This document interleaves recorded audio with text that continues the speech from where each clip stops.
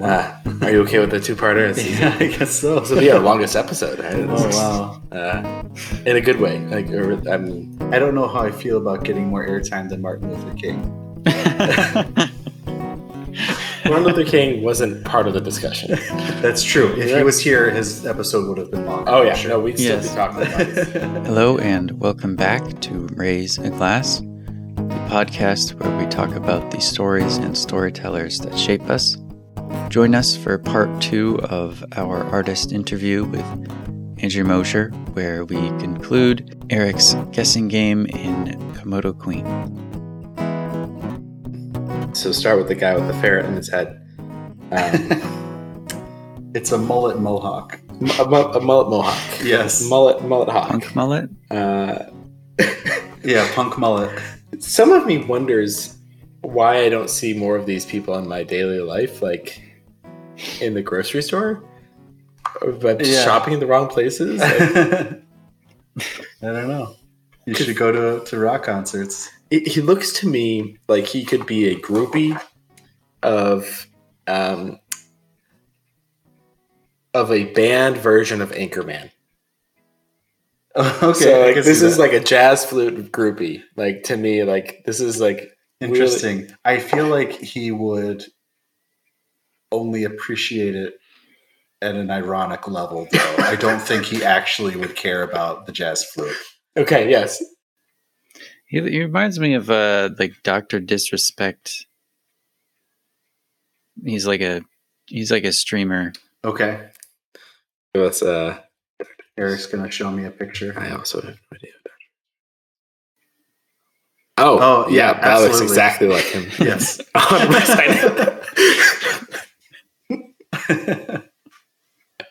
Yep. Hunter for the win on that one. Not that it's competition, but that was so accurate. The second guy. DS9. Yeah, Deep Space Nine. Deep Space Nine. Yep. Okay. Yeah, so that's a really simplified, small version of the space station. Deep Space Nine. He's got some really impressive tattoos. If you look really closely, I bet he has some of the same tattoos as the girl that you mentioned a few pages earlier. Mm-hmm. More of a borrowing from myself. Maybe not, though. Maybe I...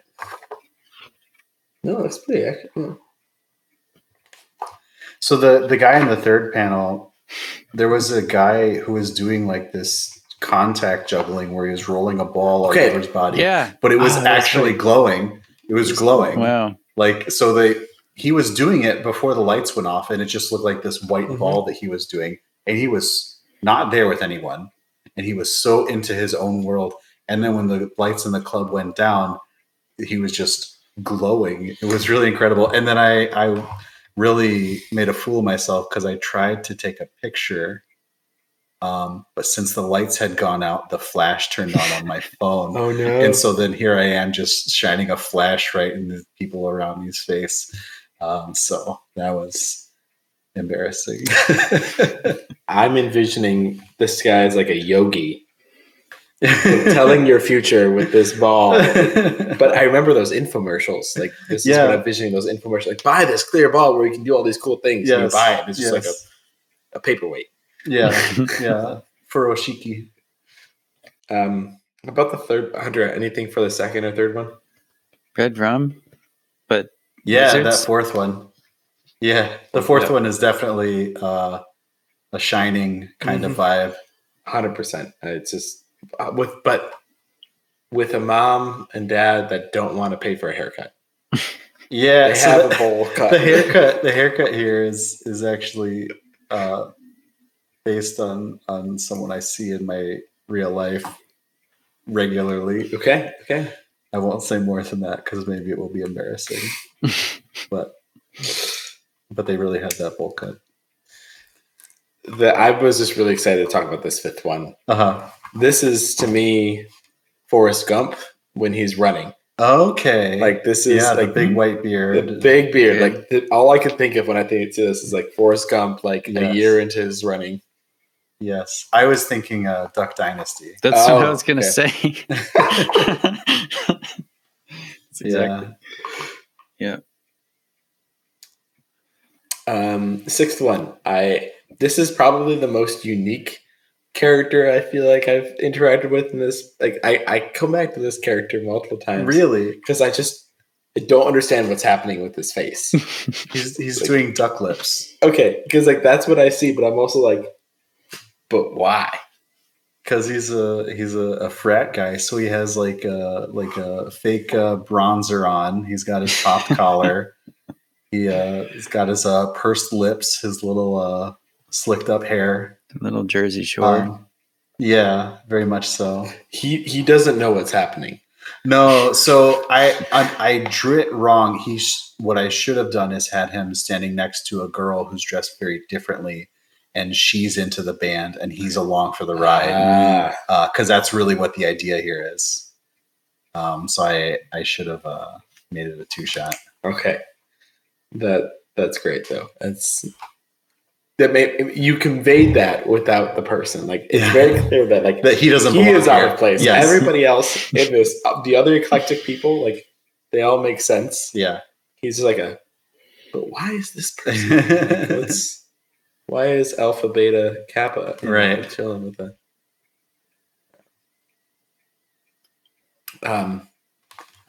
I'm sure this isn't correct, but I think of Sonny and Cher a little bit. I don't think so. Good. Okay, who do you think of? What are you thinking of?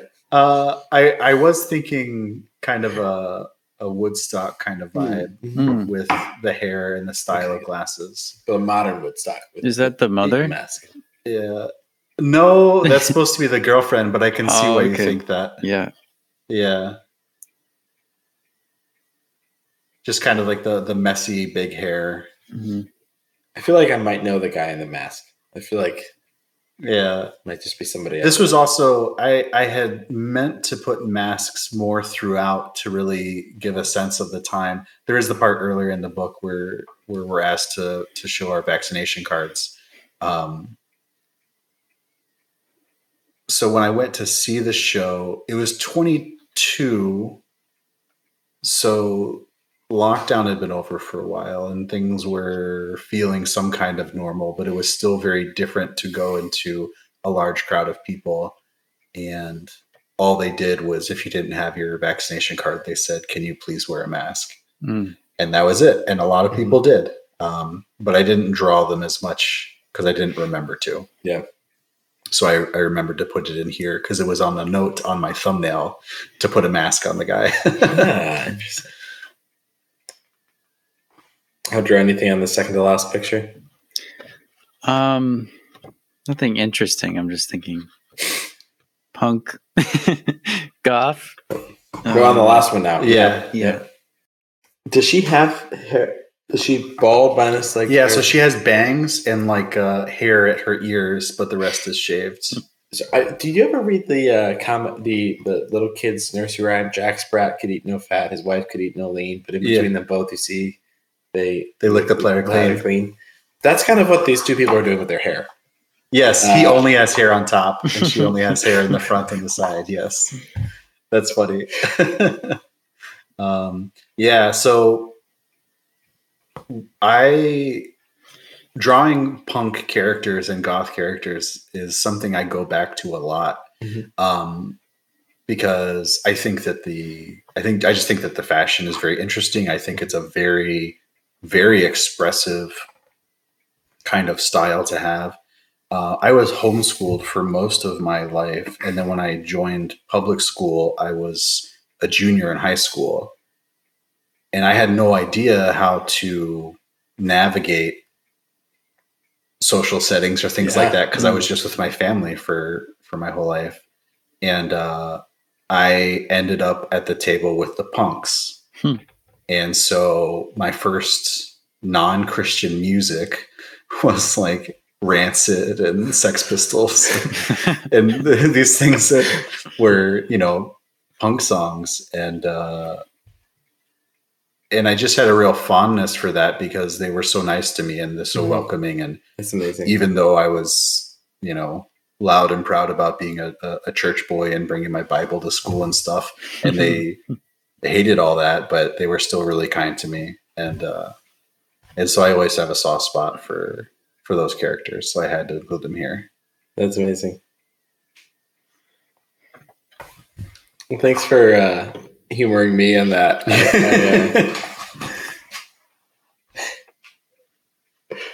I'm enjoying it. I think I'll just based off this conversation so far, when I go back through these, I think I'm going to see them in even kind of maybe a fuller light.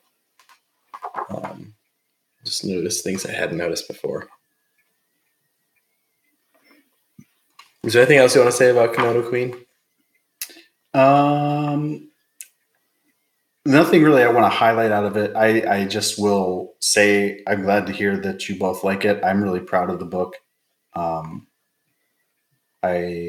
think it's my best work as a whole, and I'm very proud. There's a lot of firsts in there for me. It's my first full length that I wrote. It's my first one that I colored, and I'm really proud of the artwork in it. So, yeah, I'm. Thanks for taking the time to read it, and I'm glad you guys enjoyed it.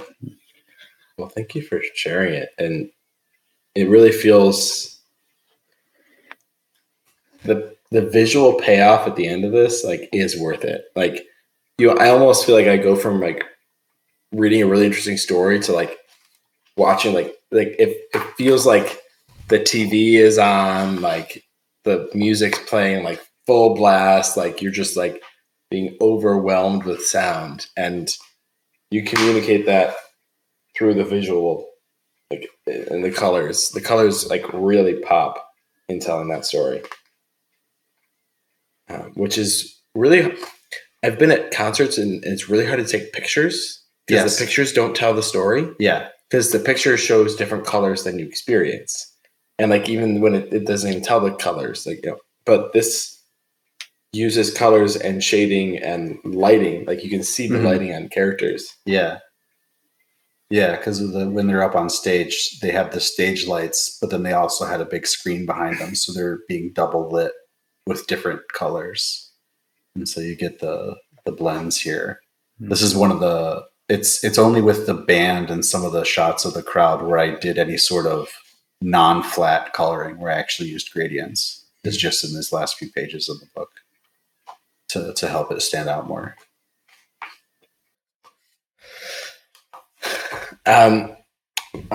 We could talk about all your other comics. I know you've got more. I think maybe it's probably not the right thing to spend another hour talking about those, and then while talking about your other storytelling. Is there, of the three others? I think three. There's the Nightmarish one, or the Nightmarish double feature. Yeah, there's the there's four. There's the Gurls. The Gurls from the Stardust Consortium. There's the I'm gonna remember this. There's the one of you traveling around Europe. Belgium. Yeah. So Belgian beer. So that what I shared with you is just the first 7 pages or so. That's going to be a graphic novel. That's going to be 80 pages. I'm really excited to see it. It's that one I started last year, and then I realized that it was a big story, and so I did Komodo Queen instead. Komodo Queen still took me a full year to make, and that was only 24 pages. So 80 pages is going to take me a while, but I'm going to try to. That's my next focus is Belgian beer. And the back, you're telling a story of a place. Yeah. So the idea with that one is that you could. It's very heavily researched, and you could use it as a travelogue. The places that we eat, the beers that we get, the touristy things that we go look at. It's all accurate. Or it's going to be accurate when I draw it. Yeah. So that's heavily researched. So that's very much a lot of architecture drawings, a lot of that kind of classic European architecture. So that one in Komodo Queen, I pushed myself by drawing crowds in every panel, and in Belgian beer, it's going to be pushing myself to draw, full 3-point perspective cityscapes and Wow. and architecture in every panel. So we don't need to talk about that though, because that's not a finished story yet. Okay. And I don't know what the other one is. The other one is also not finished. The Huntsman's Offering. That's just 4 pages right now. So is there going to be any words in that one? No, that's going to be a silent comic. That one's going to be 40 some pages. I'm going to try to do that one in tandem with Belgian Beer, because that's a smaller book. I'm drawing it at a smaller size. And it's just going to be 2 colors. I'm going to print it on the risograph. So I think I can do that one quicker. I'm using different tools for that one too, which allow me for a quicker workflow. Okay. So I'm going to try to get that one done this calendar year, in tandem with working on the graphic novel. I think that one might bring people to tears. I think so. We won't talk about it. Okay, but sorry. Okay, yeah. It'll be my most mature and emotional story, even though it'll have no words. Okay. Yeah. So let's just spend a few minutes, because we don't have them in front of us physically. We can pull up on our phones, but talking about in tandem, the Nightmares. Yeah. Which again is not what it's called. Nightmarish double feature. Nightmarish double feature, and then about Gurls. Andre, have you get a chance to look through those? Yeah. Okay. If you're okay with it, let's try to maybe not spend as much time on them as we spend on these pieces. Can you give us a little bit of an overview of Nightmares? Yeah, so Nightmarish double feature, it's envisioned as like a drive-in experience, or one of those back when people still bought DVDs. You get those DVDs of horror movies packed together, which is something I used to buy a lot. So it's like two. Yeah, you have the 2 movie posters on the front cover of the DVD, and that's what the front cover of the comic is. It's these 2 movie posters for the 2 stories. So one is I Dug My Own Grave, and the other one is called Brights.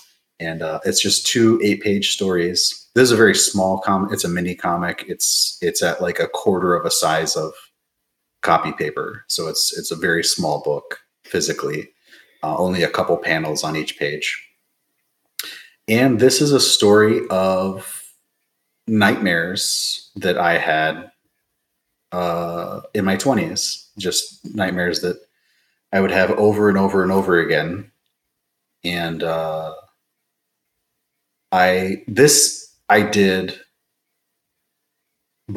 finished this last year before I got too far into Komodo Queen, because I was having a little trouble writing Komodo Queen. And so I did this book as a writing exercise where I already had 2 fully formed stories, because I already had the nightmares, and all I had to do was write a punchline and figure out how to pace the story so that I could fit it to 8 pages. So it was kind of a writing exercise. Also, I just wanted to do a small book to test out the risograph. I had just joined the printing club. And I did this as a 2-color, black and red, nice horror story colors. And I wanted to try something that wasn't just slice of life.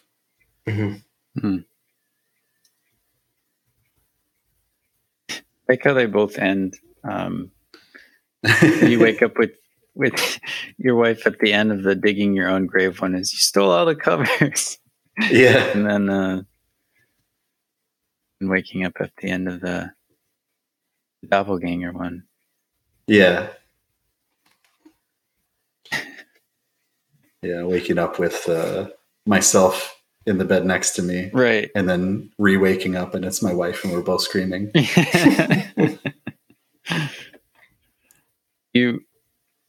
I sometimes have pretty vivid night dreams. I wake up screaming, which is not so good when you have a newborn. Yeah. Do you still have these dreams or things like that? No, I don't. In my 20s were hard for me mentally and emotionally, and it was really just both of these stories are. I put comedic endings on them, but they were nightmares and they ended very darkly, and they happened to me every night. And so I would wake up in a panic. But maybe this is too heavy to share, but I've been in therapy for over 10 years at this point, and I have some medication to help me. And so I'm not plagued by stress dreams or fear dreams anymore. So I haven't had, I will occasionally have one, but it's like one a year instead of 2 a night every night for 5 years. That's a big difference. Does the act of telling the story, like drawing it out, like help like in your like process? Like for me, like I don't do it often, but sometimes taking time to write out how I'm feeling, or like write a letter, like, or something, will actively like, I don't know what the right wording is, but like it like bring me peace in a sense. And like, I don't know if this was like, if the act of like drawing this out was also like peace giving to you. It was, in the sense that I took something that was very hard for me in the past and turned it, like I had agency over it. And so I could create something with it in a very direct way. And give a little look in a light way at something that was quite serious at the time.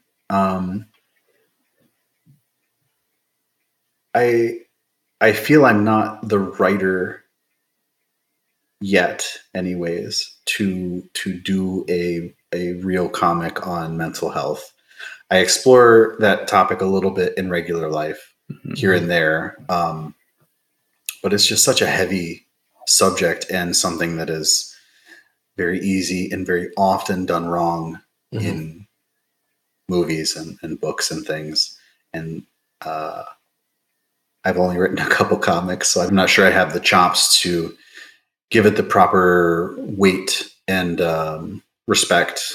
It is something I'd like to tell, though, because it's a big part of my life. So this was just a way to approach that in a very light way and give it a funny ending, so that you can read it and not even get any of the mental health stuff behind it, and just appreciate it as a quick little story.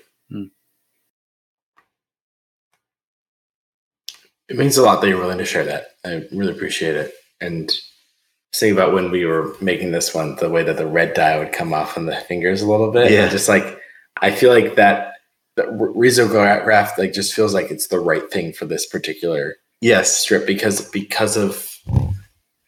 it's like tactile. Like it's almost like it bleeds off the page and it bleeds onto your hand. Like you can't. I think if the story used to go when you used to pull those like fire alarms, like you would spray a red dye in your hand. Like this is something that sticks with you. Yeah, like the stories you tell in regular life stick with you. They're not all maybe just meant for a laugh. It's meant to like to think about it and because it's not an answer. It's not this isn't the end. It's an ongoing part of life. Yeah. So the physical nature of the printing process and the final physical object in the end feels right. Yeah, I like that.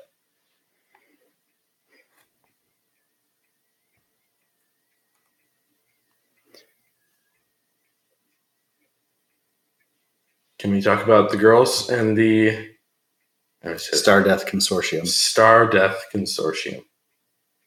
So I read this story and I was like, wait, this isn't Andrew. Like this is the Yes, yeah. So the Gurls is my debut comic book.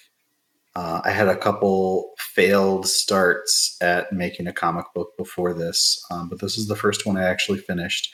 I worked with a writer, and so this is not me. I'm not in the story. It's the only it's the only comic book I have where I'm not the star.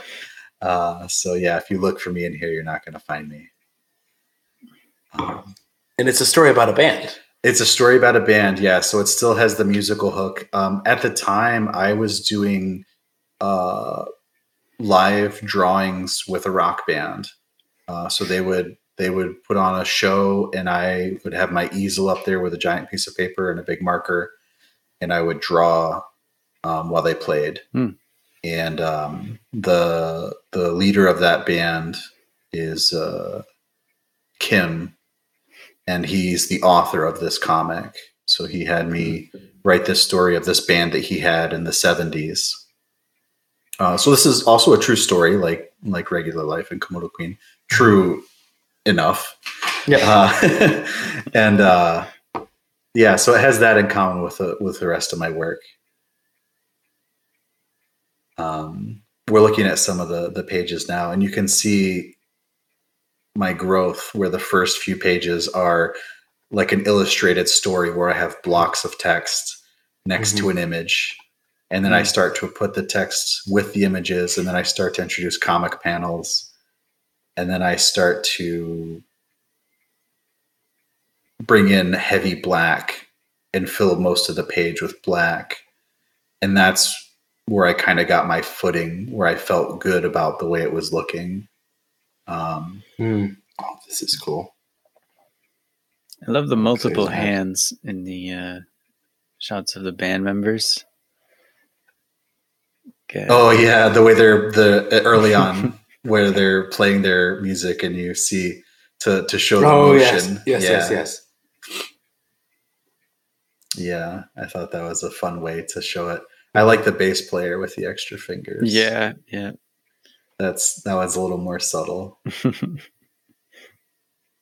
I definitely both interact with and like seen bass players that I'm like, you got to have an extra free hand. I got to understand how you're like. I got a chance to see one of my favorite bass players play once, and I was like, how are you doing this? Like, I don't understand. Like, there is so much sound and noise, like and like groove. Yeah, I can't understand how it's happening. Yeah, is this poster for the Stardust Consortium? This like creature. Yeah, on the poster. Yeah, that was a real artifact. So the guy had a gig poster from that show from the 70s. He had, and he gave it to me for reference. So it's not the one on the cover here. It's this one a third of the way through the book. That's a very line for line recreation. It was fun to do that font by hand to match the font that was used on the poster. It was fun. Was it actually fun, or was it actually super stressful? No, it was fun because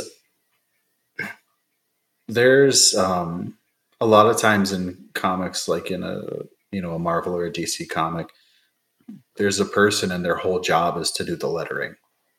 And so you can really do a lot with it if you want. And so there's a whole design aspect to creating a font. And then there's a very precise technical aspect to executing that font.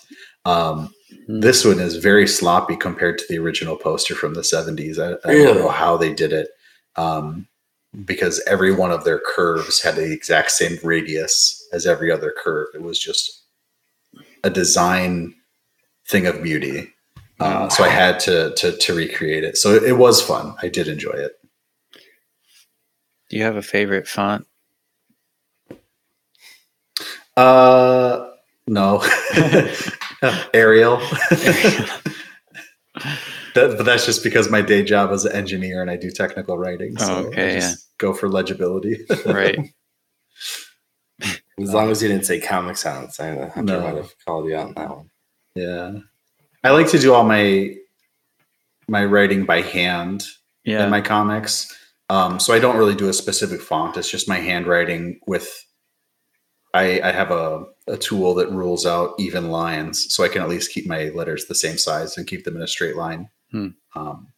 But I prefer that over using a font. It just gives a little more life to it. Yeah. So I don't want to give away this story because it's this is a proper story. Amazing. With a beginning, middle, and end. And one of the things they say, and I don't think it's giving away the story at all, is that was the best rock and roll show I've ever seen. Yeah. And I felt this was hilarious. Yeah. And intense. Yes. And very unexpected. As a reader, I was... Yeah, it's a really great story. It's a true rock and roll crazy story. With like a front man for a band that is just too out there and too crazy for their own good. And yeah, it's a really good story. I really got to give props to the guy. It's a true story. But even so, I know writing a well-crafted version of a true thing that happened so long ago, there's a real art to that. And when you partnered with somebody in this, yeah, how did it work? Did he write out a story and then you would like he gave me a script, and the script was verbatim the words in this story. Okay. I didn't change anything. I think the only thing I did was I took out the swear words because I didn't feel comfortable putting that in something of mine. You'll see there's some like cartoon swearing in it where it's just the symbols. So I think that was my editorial.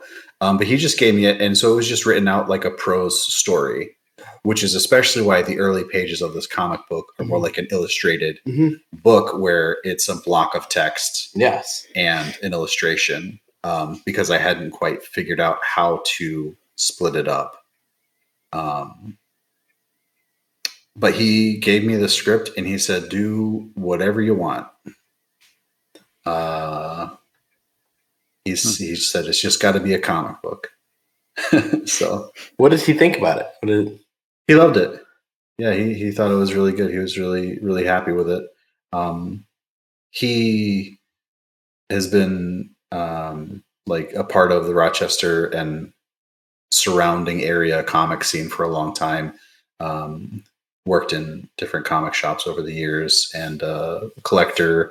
He goes to comic shows and sells comics and collectibles. And so it was kind of a dream for him to have his own comic book.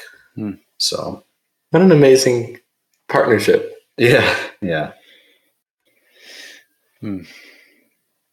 I have a potentially like good ending question, but before we get there, is there stuff that we want to? Let's talk a little bit about the art. Can we talk a little bit about art?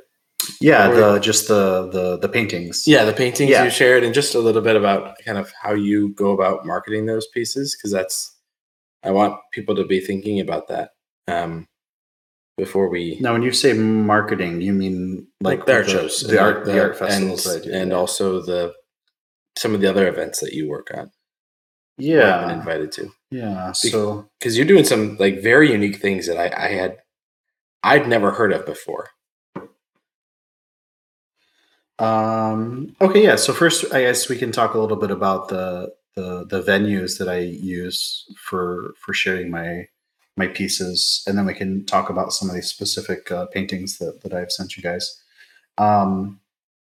So as I mentioned before, I did live drawing with a band. That was a very early thing for me. That was before I did any art festivals or anything like that. So I did that for a while, for basically a year or two. And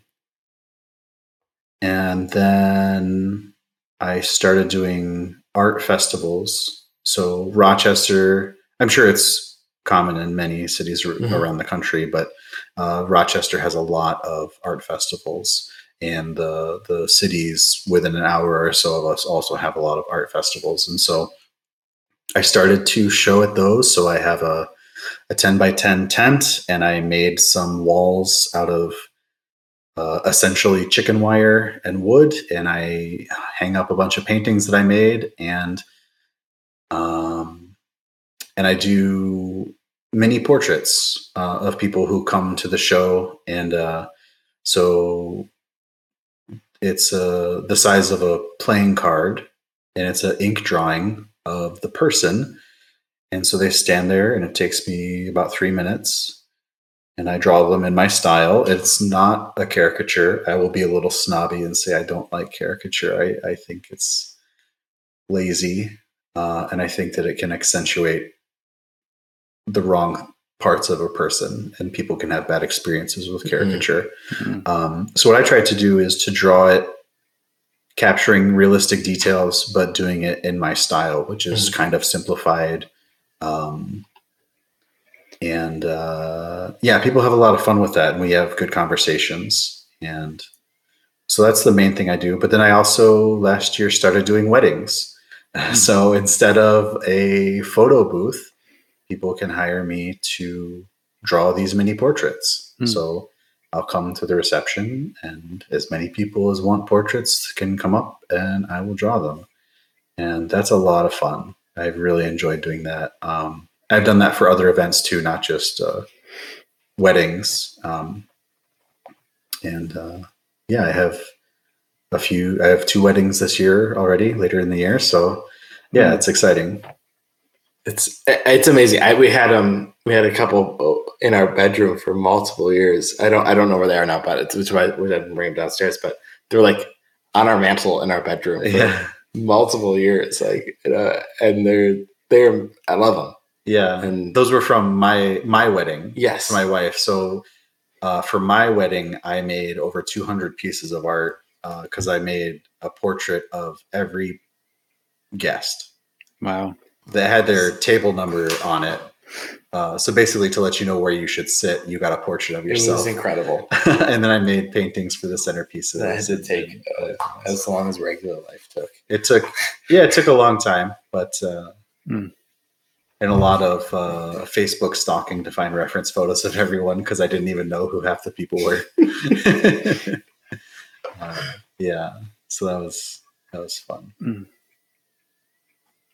And I really enjoyed. I've gotten to see you only at probably a 1 hour show, I think, but it's just a really cool environment. Yeah, it's fun. It's they're festivals, so a lot of times there's music, there's food, sometimes there's beer and things like that, and people are just walking around. A lot of people are not there to shop, but they can come in and I have a mix in my paintings right now of like original designs, and then I have things that are based on bands and movies and TV shows. And so people can usually find something that they relate to. And a lot of the movies and TV shows and bands and stuff are more not mainstream necessarily. They're a little more esoteric, or they're horror movies, or whatever. And so it's the sort of thing where if you know what it is, you're probably going to enjoy it. So that's fun.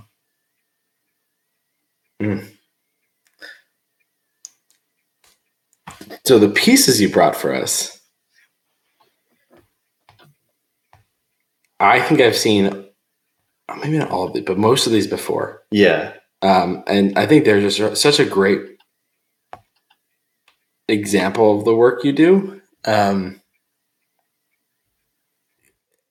Again, with what you shared earlier, and I wrote it down because I was trying to remember, capturing a quiet moment, capturing something only the individual can hear, and that was your goal in the comics, but also all the work you do. Yeah, that's a common thread. As someone who spent a lot of time living in my own head, the inner monologue is something that's ever present, and it's definitely there in a strong form for my characters. Is there anything you want to let us know about these pieces that you chose, or? Let's talk. So the one that's called Bodacious Friendship. So this is a watercolor painting of 2 people that are laughing. It's a guy and a lady, and the guy has his one hand he's like holding his chest because he's laughing hard, and the other hand is on the shoulder because they're good friends. And the lady is a cyclops. She has one large eye in the center of her face. Otherwise, she's a normal human person. And the guy is wearing an eye patch over one eye. And they're happy. They're having a good time. And part of the friendship is that they can share their life experience.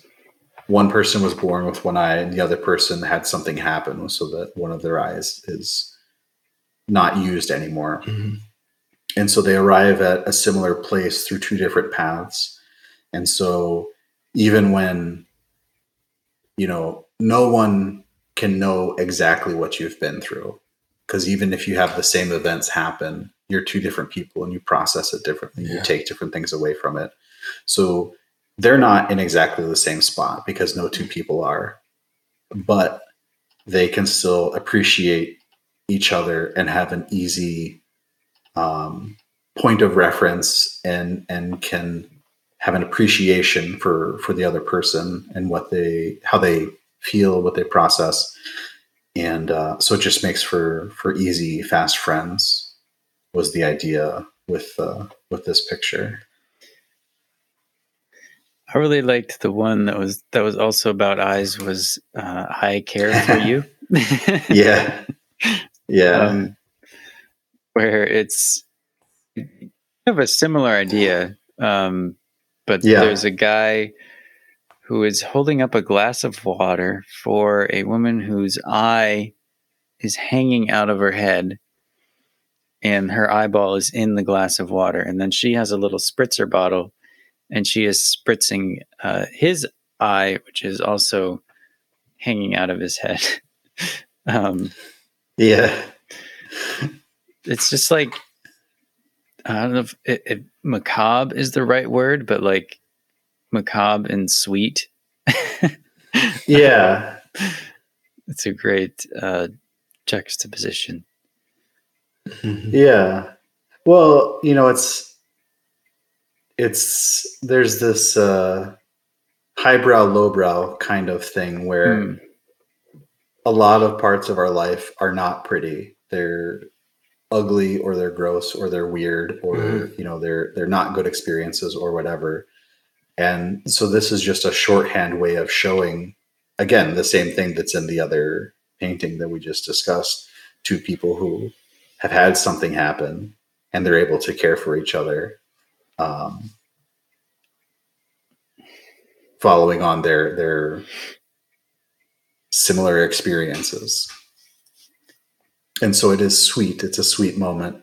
Some people will immediately dismiss the picture as gross. But I think it just makes it fun. And for a while, I had a couple years where everything I drew had to do with eyes falling out of heads. It still happens a lot. There's just something about the image. It's a very cartoon way. It's not actually gross. There's no gore. It's not realistic in any way. It's a very much a cartoon eye hanging by the nerve coming out of an eye socket that's just a regular shape of an eye. And there's something about that image that I find very funny and very satisfying. So I've drawn a version of that many times.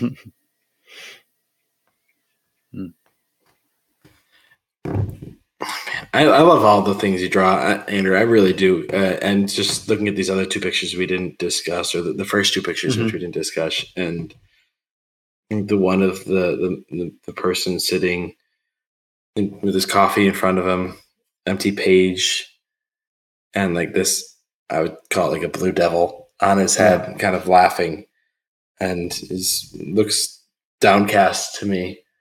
Yeah, this is a really good example of what I try to capture. And this is my wife's favorite thing that I ever made. This is in her permanent collection. she requested that I never sell this one and that we hang on to it. So this is in our bedroom right now. So it's a guy, he's got his big cup of coffee. He's got an empty piece of paper in front of him with a pencil. And the little blue demon on top of him, he's like sitting on his head, and he has a little cappuccino, and he's really happy. The little demon is really happy, and the guy is quite nervous.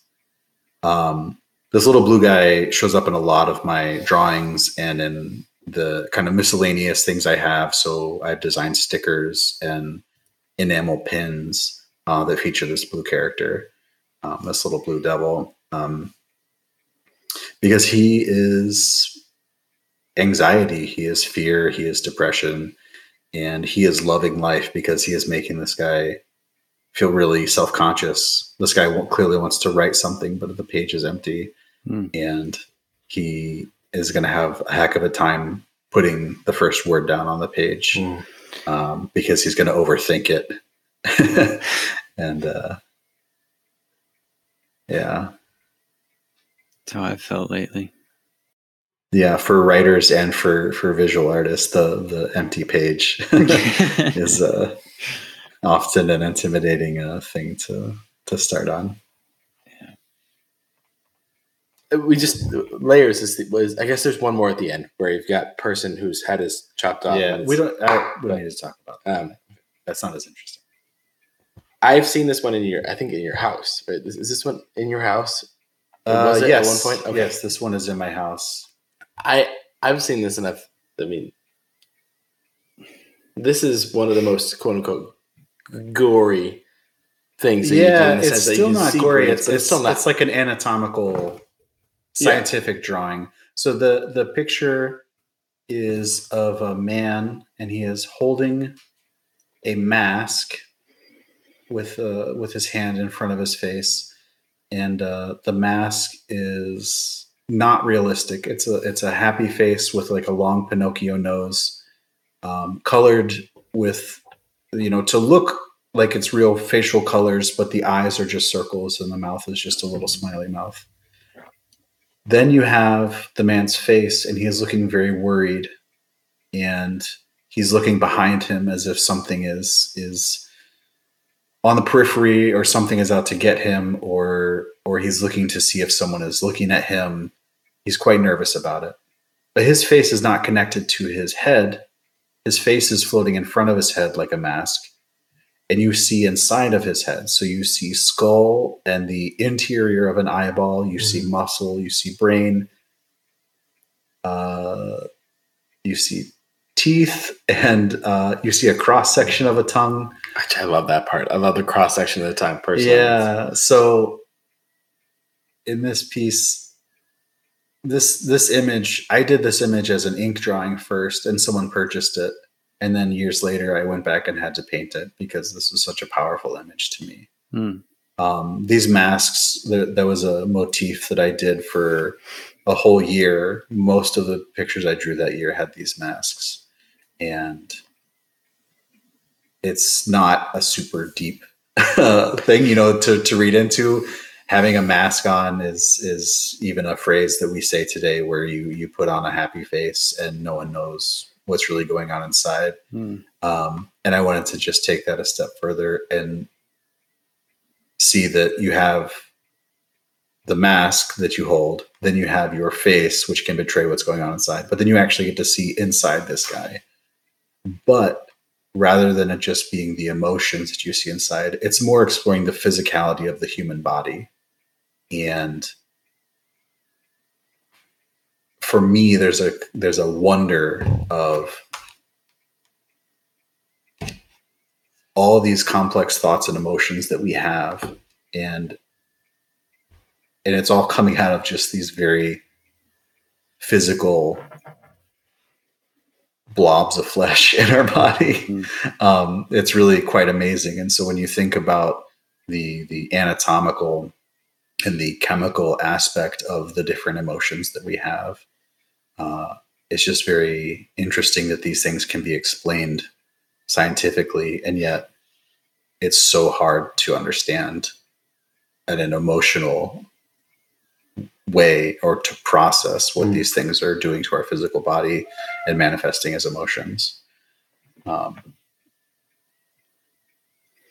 it does look ugly inside. You say this is the closest I get to gore in my finished pieces. And it's ugly, but it's also, I tried to do it as like an anatomical drawing. So you see the cross section, so you can see the inner workings. So there's an intellectual curiosity about what's going on inside with the way it's presented.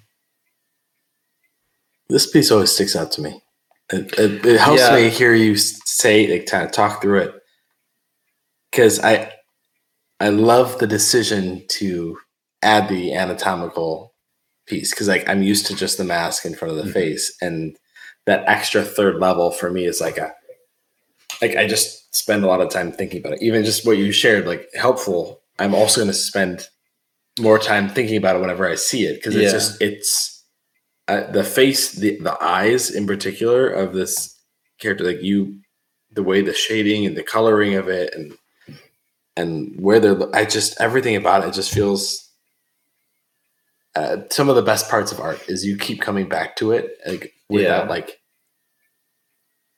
Yeah, and I think that there is some nugget in this composition that is not even what I've explained it, because what I've explained is what it means to me and what I'm thinking about. But I think that there's something in this image that, as you say, you can look at it and think different things or feel different things. This is probably one of the best pieces I've ever made.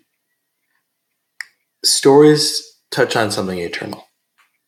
Like we talked about soul earlier at the end of Komodo Queen, right? They hit you in the soul, and they touch on something eternal, and you can like sometimes you can interact with that in books, poetry, songs, visual art, dance, and I think this one. I think many of the pieces we've talked about like do that. But this front for me, what you're saying, it's just I can't bring it together because it's not something that can be brought together. Because if you could define eternity, if you could define like that, it doesn't. It's not eternity. It's not. There's an aspect of it that is undefinable, and like the way that God's at work, and like I feel it. I feel it when I look at this piece. Awesome. In particular. Are there paintings that you regret selling? I don't think there's anything that I regret selling. My regret is that I haven't taken pictures of everything I've made. Mm-hmm. So I've sold things and I don't have any copy. Yeah. And I'm still really bad about that. My wife gets on my case and she's right. You know, I drew it. I should have a copy of it. I should at least have a little phone picture of it. But it's interesting because when I look at these paintings, so these ones that I selected to show you are from a few years ago. And I don't remember painting them anymore. I don't remember the task of creating them. I remember some of the feelings and some of the thoughts. And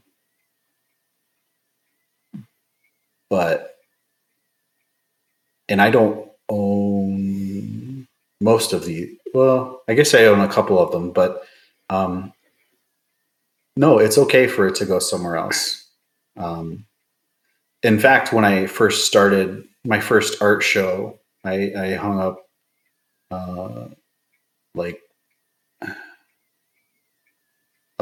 25 paintings in a restaurant, and the price for all of them was $20.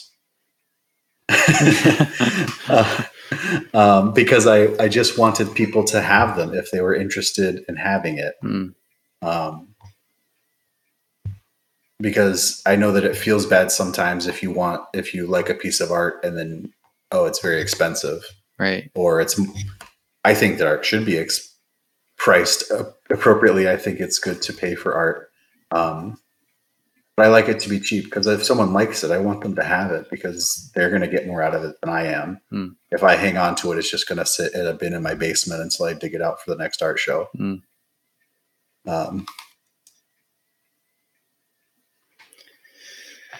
I'm looking up one of my absolute favorite things that Andrew has ever created that I've seen, and it reminded me because of that art show, which I wasn't at, but I knew you around that time. Yeah. And I've Googled in the past, and I feel like it's shown up. And I need to share it with you because Hunter, and I think you should. It's just so funny. I had a bottle of this wine for a while, and in one of the moves, it must have not traveled with us. But I used to take times, even when we lived in Chicago, to show friends this wine bottle because I thought it was, and still think it is, one of the greatest and funniest wine bottles I've ever seen. And it does a great job of communicating the style of your art, as well as like the wit, like the number of times I found myself laughing as I've read things that you've done. And then also like thinking, honestly, Hunter, I probably showed you this before. Do you want to share about it? Yeah. So I designed a label for a wine bottle, and the wine was called Pinot Envy.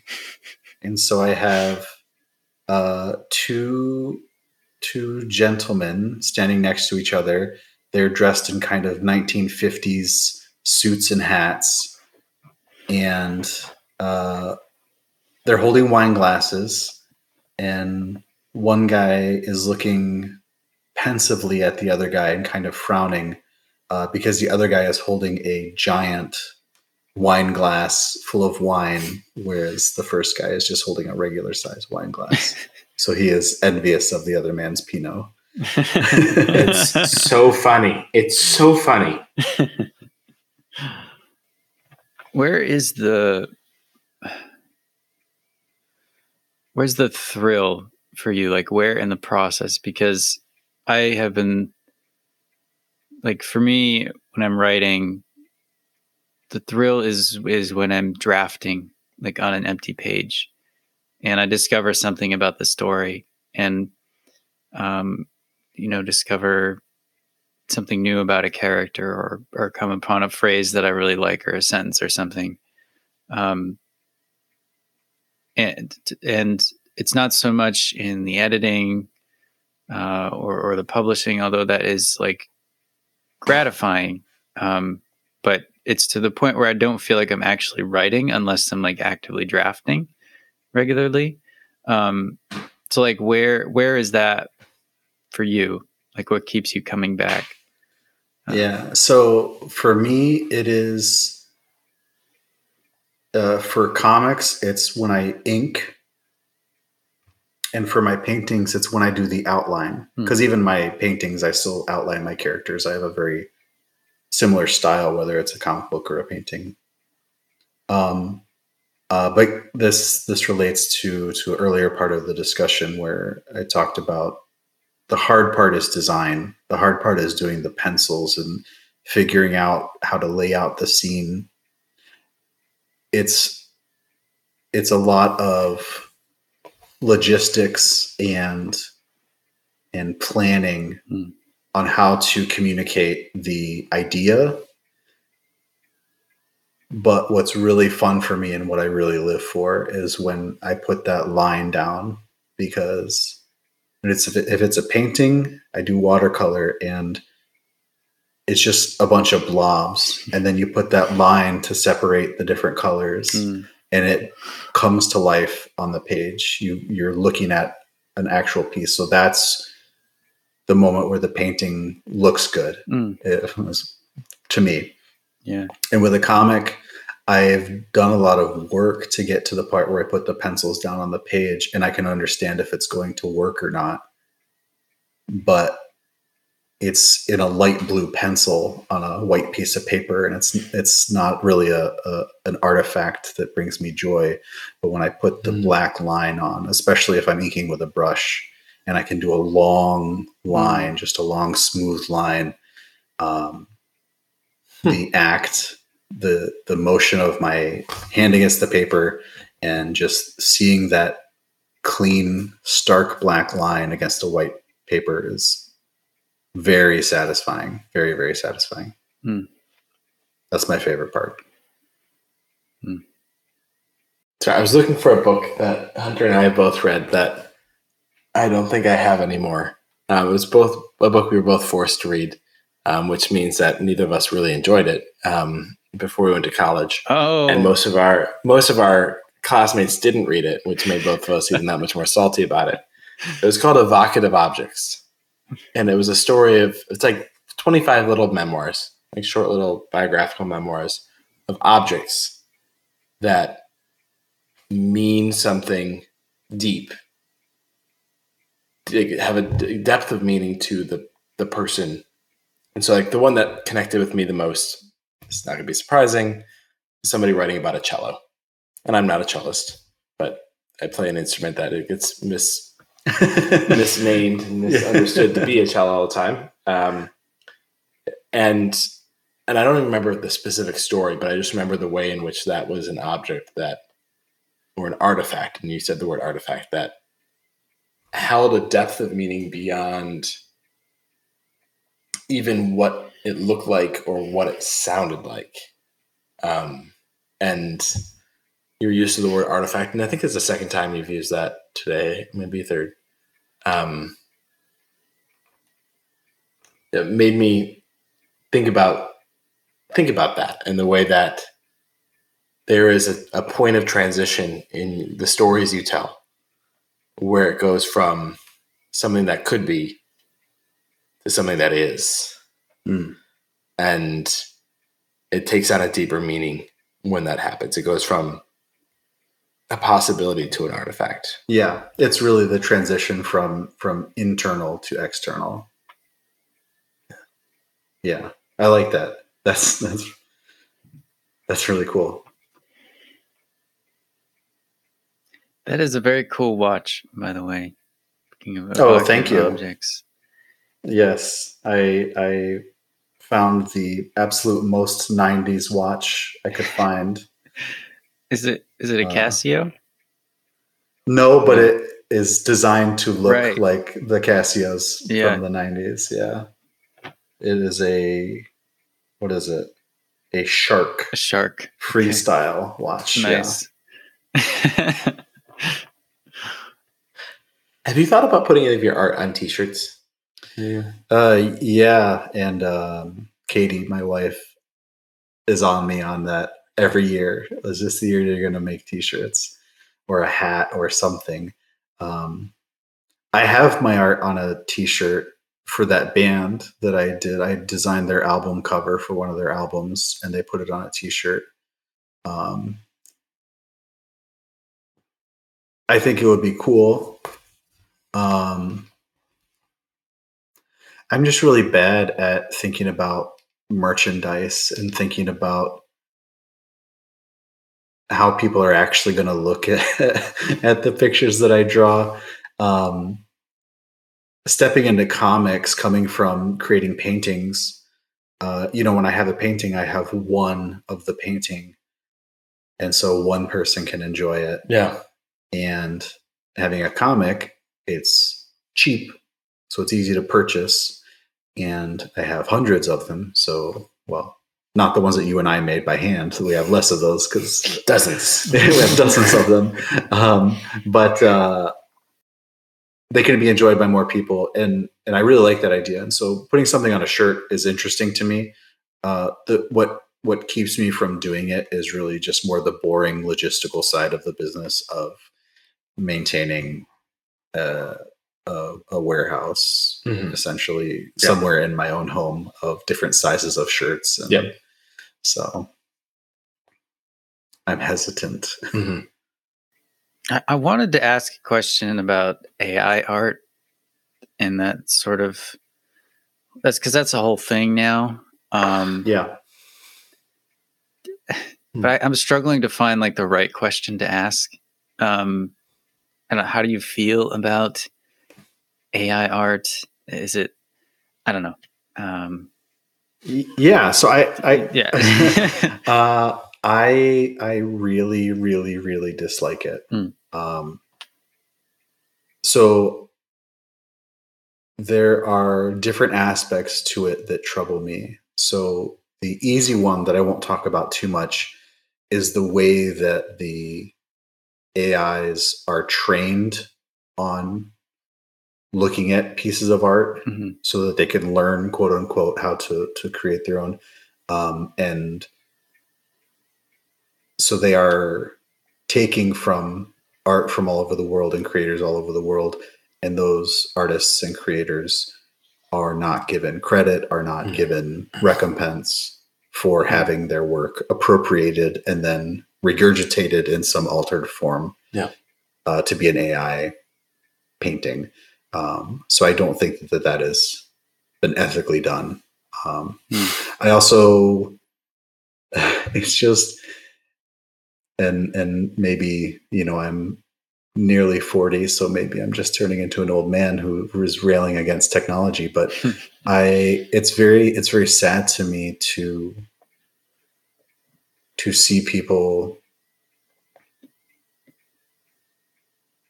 use an app to generate an image for them when, as I said earlier, you can make a drawing with what you have in your house already.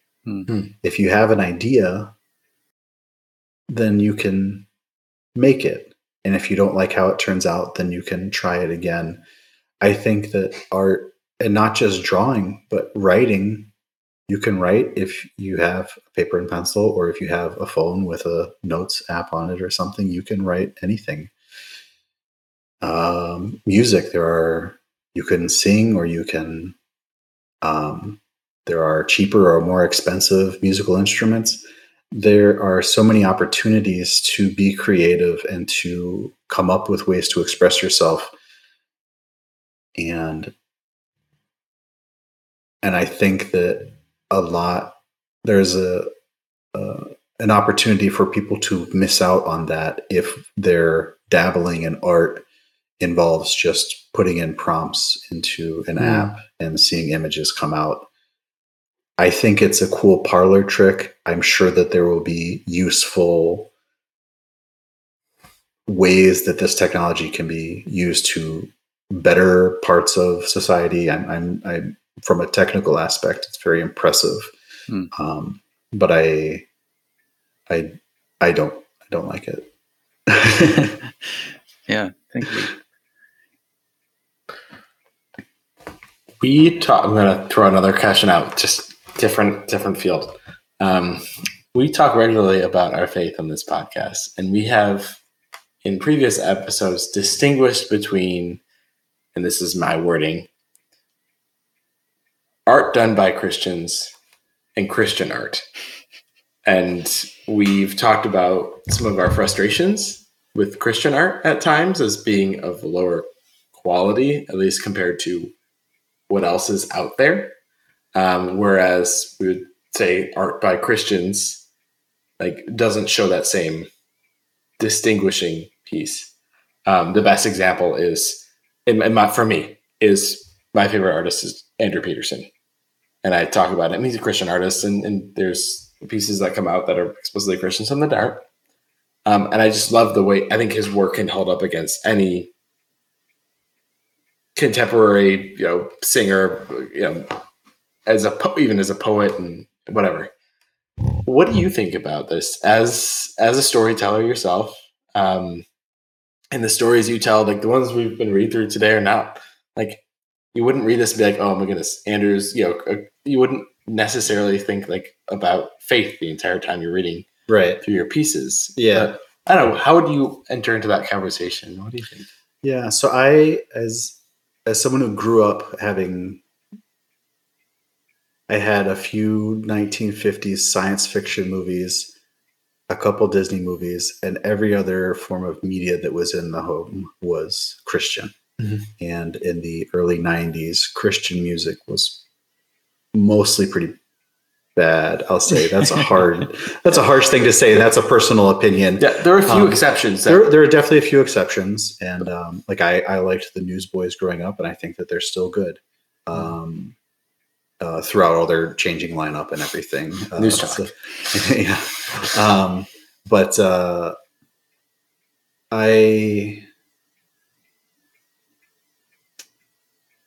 earlier, I forget what the question was, but there was the quote that I don't know who to attribute it to, where if you have a message, you should be a preacher. If you want to tell a story, then you tell a story. And you don't want to marry the two. That's the way I approach it. I am a Christian. And so there are some things, so like the mild editing I did for the Gurls, where I chose not to include the swear words. I don't know if I'm going to say that swearing is always a sin or whatever, but just as some things that I like to keep it decent, I like to keep it so that I could show my work to at least teenagers and not feel embarrassed. I could show it to my parents. And I don't know if I could show it to my parents, but but I at least wouldn't feel ashamed. Yes. And so I have that, but more than that, I think that there is a large room for expression and joy. And a lot of what we've talked about with Regular Life and Komodo Queen and these other pieces are noticing the world around us, noticing creation, but not just in a way where I'm painting landscapes, because that's not interesting to me. But, one of the more interesting creations being people made in God's image. And there are so many ways that we bump into each other and interact with each other. And it's very complicated, the way that we interact with each other, whether a relationship is good or bad, or just a casual look you give someone at the grocery store. It's always very complicated. It's very rich. And I think exploring that, I can, there's glory to God in that, in documenting these interactions and showing the weight of these people in our lives that maybe we don't even remember because it was such a brief encounter, shape us.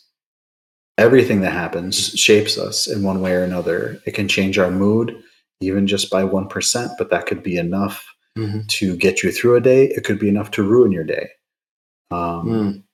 And that's really what's interesting to me. And so far the stories I've told, other than the Halloween sequence in Regular Life, I don't think I have. Maybe there's one other one about church and Regular Life. I don't remember, but I haven't done anything as explicitly religious, I will say. Similar to my comments earlier about wanting to do something on mental health, but not feeling I have the writing chops to do it.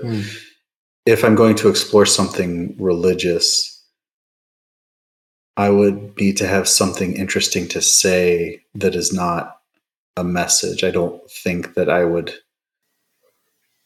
don't want to make a tract. That's not interesting to me. I don't think that's a good form of communication of these ideas. I think that our faith is more complicated. It's hard to write something explicit in a comic or in a painting that is not. It's like the more explicit you make it, the less it communicates effectively. and so for that reason, I have been more of a Christian artist or an artist who's a Christian than a Christian artist. But I do struggle with that because should I be more explicit? Should I do more comics exploring my faith?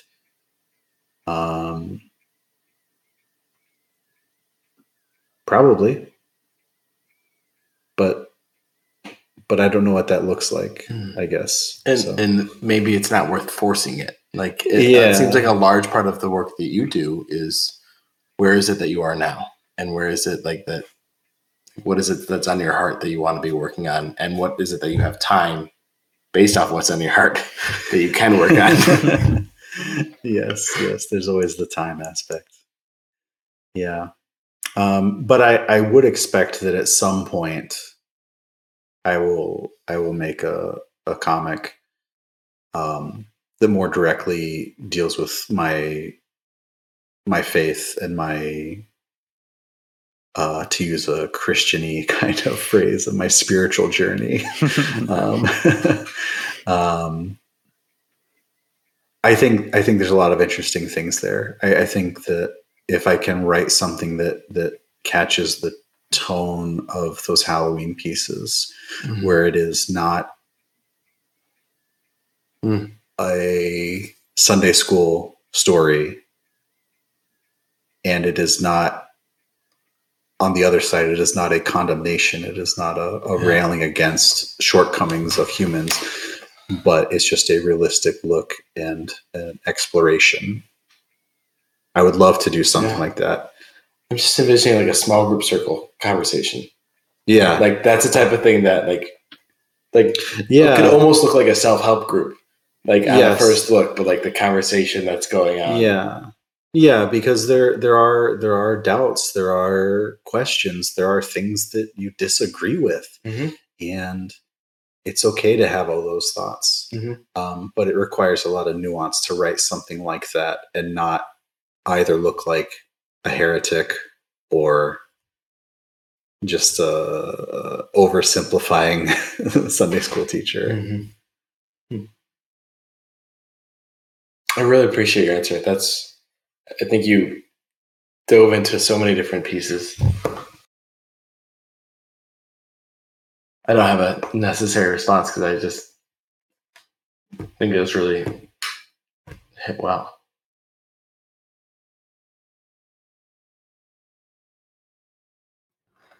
I have a fun question, but it is unrelated to you as a storyteller. Okay. One of my life goals, and maybe any listeners out here who have your own podcast, this is for you. One of my life goals is to be able to be on a podcast and say, long-time listener, first-time guest.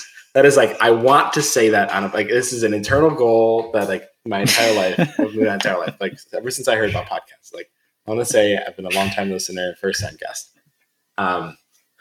Because one of the things that's really fun about listening to a podcast is, at least for me, is sometimes I feel like I'm part of the conversation, especially when I know what they're talking about. Like, one of my good friends does a podcast.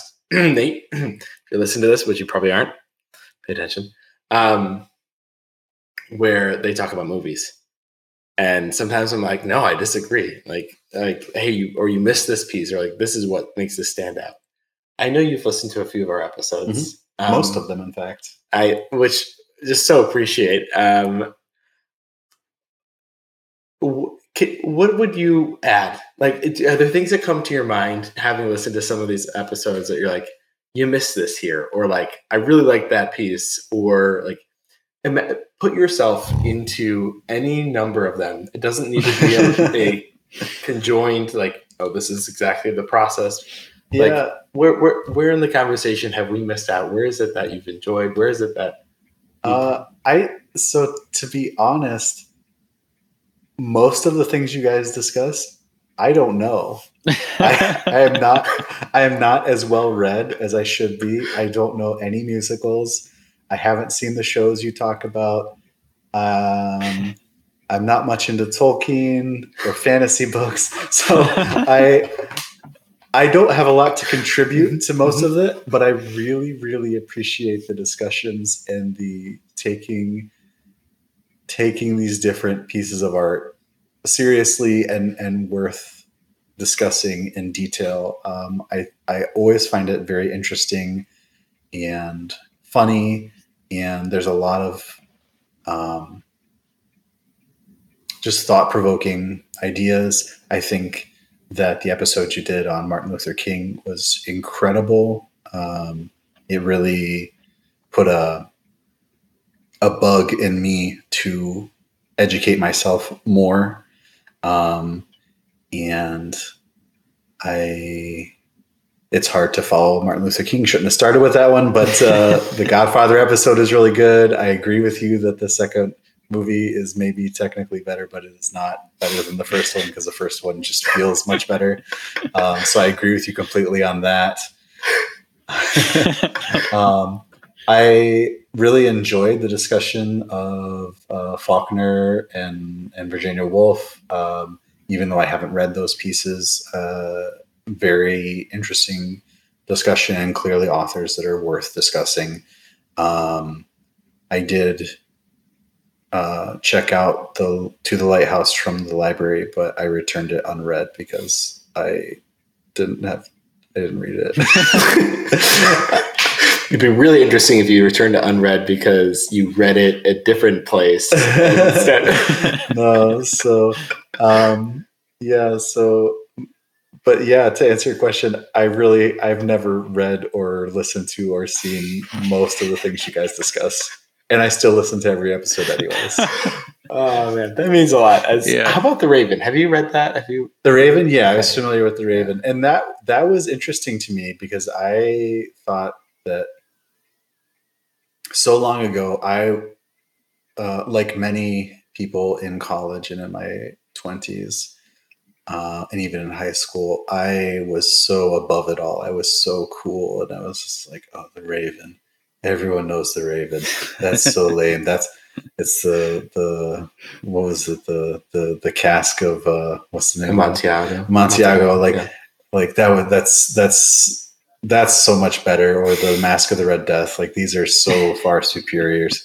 And then you open that episode with reading The Raven, and I was just, my breath was taken away. I was like, wow, this is really, really cool.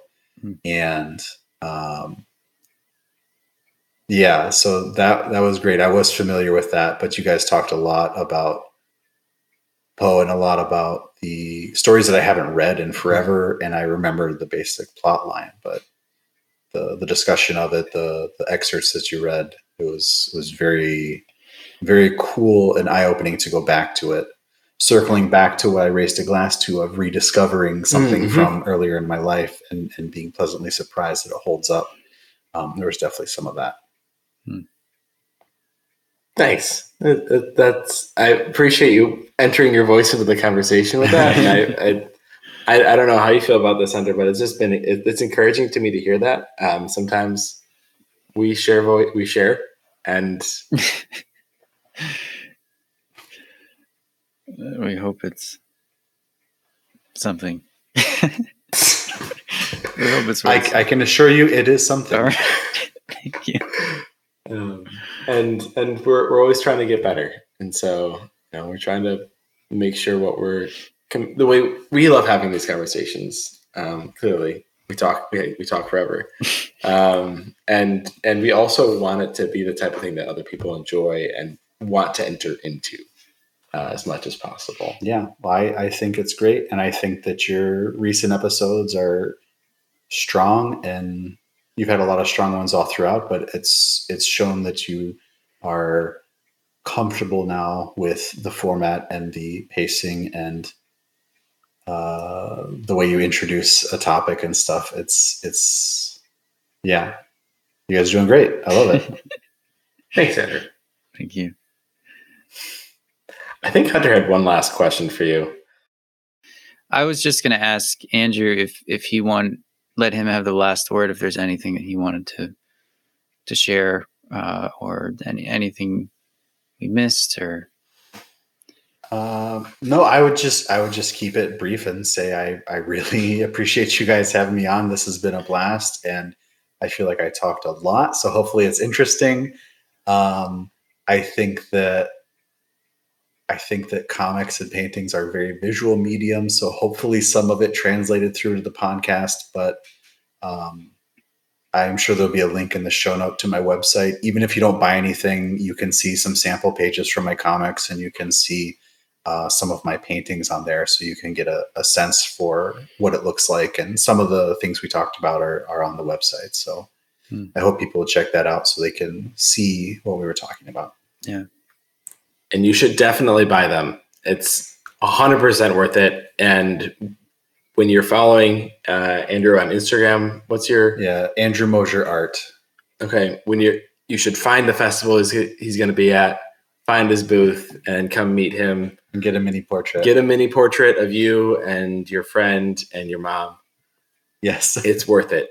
It's worth it. It's worth it. Do it. Thank you. Thank you so much for coming on, for going a distance with us.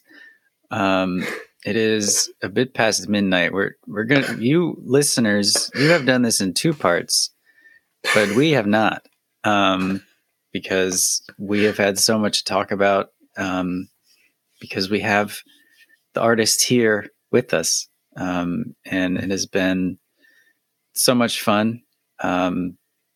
I know it's absolutely fascinating for me to talk about process and learn about the process, because I feel like the conversation about art is just so much about the product and the end result. But really, the more I think about it, it's art is not just what we consume. Art is good for us to do. Yes. And it has been really great exploring that with you on the podcast. Yeah. Well, thanks again for having me. This was a blast, and I think I talked maybe more than Eric. So, well, that's good. You're the guest, so that's our goal. Well, thank you so much, Andrew. Yeah, it really is a joy. Thank you for being generous with your time. Yeah. Thank you.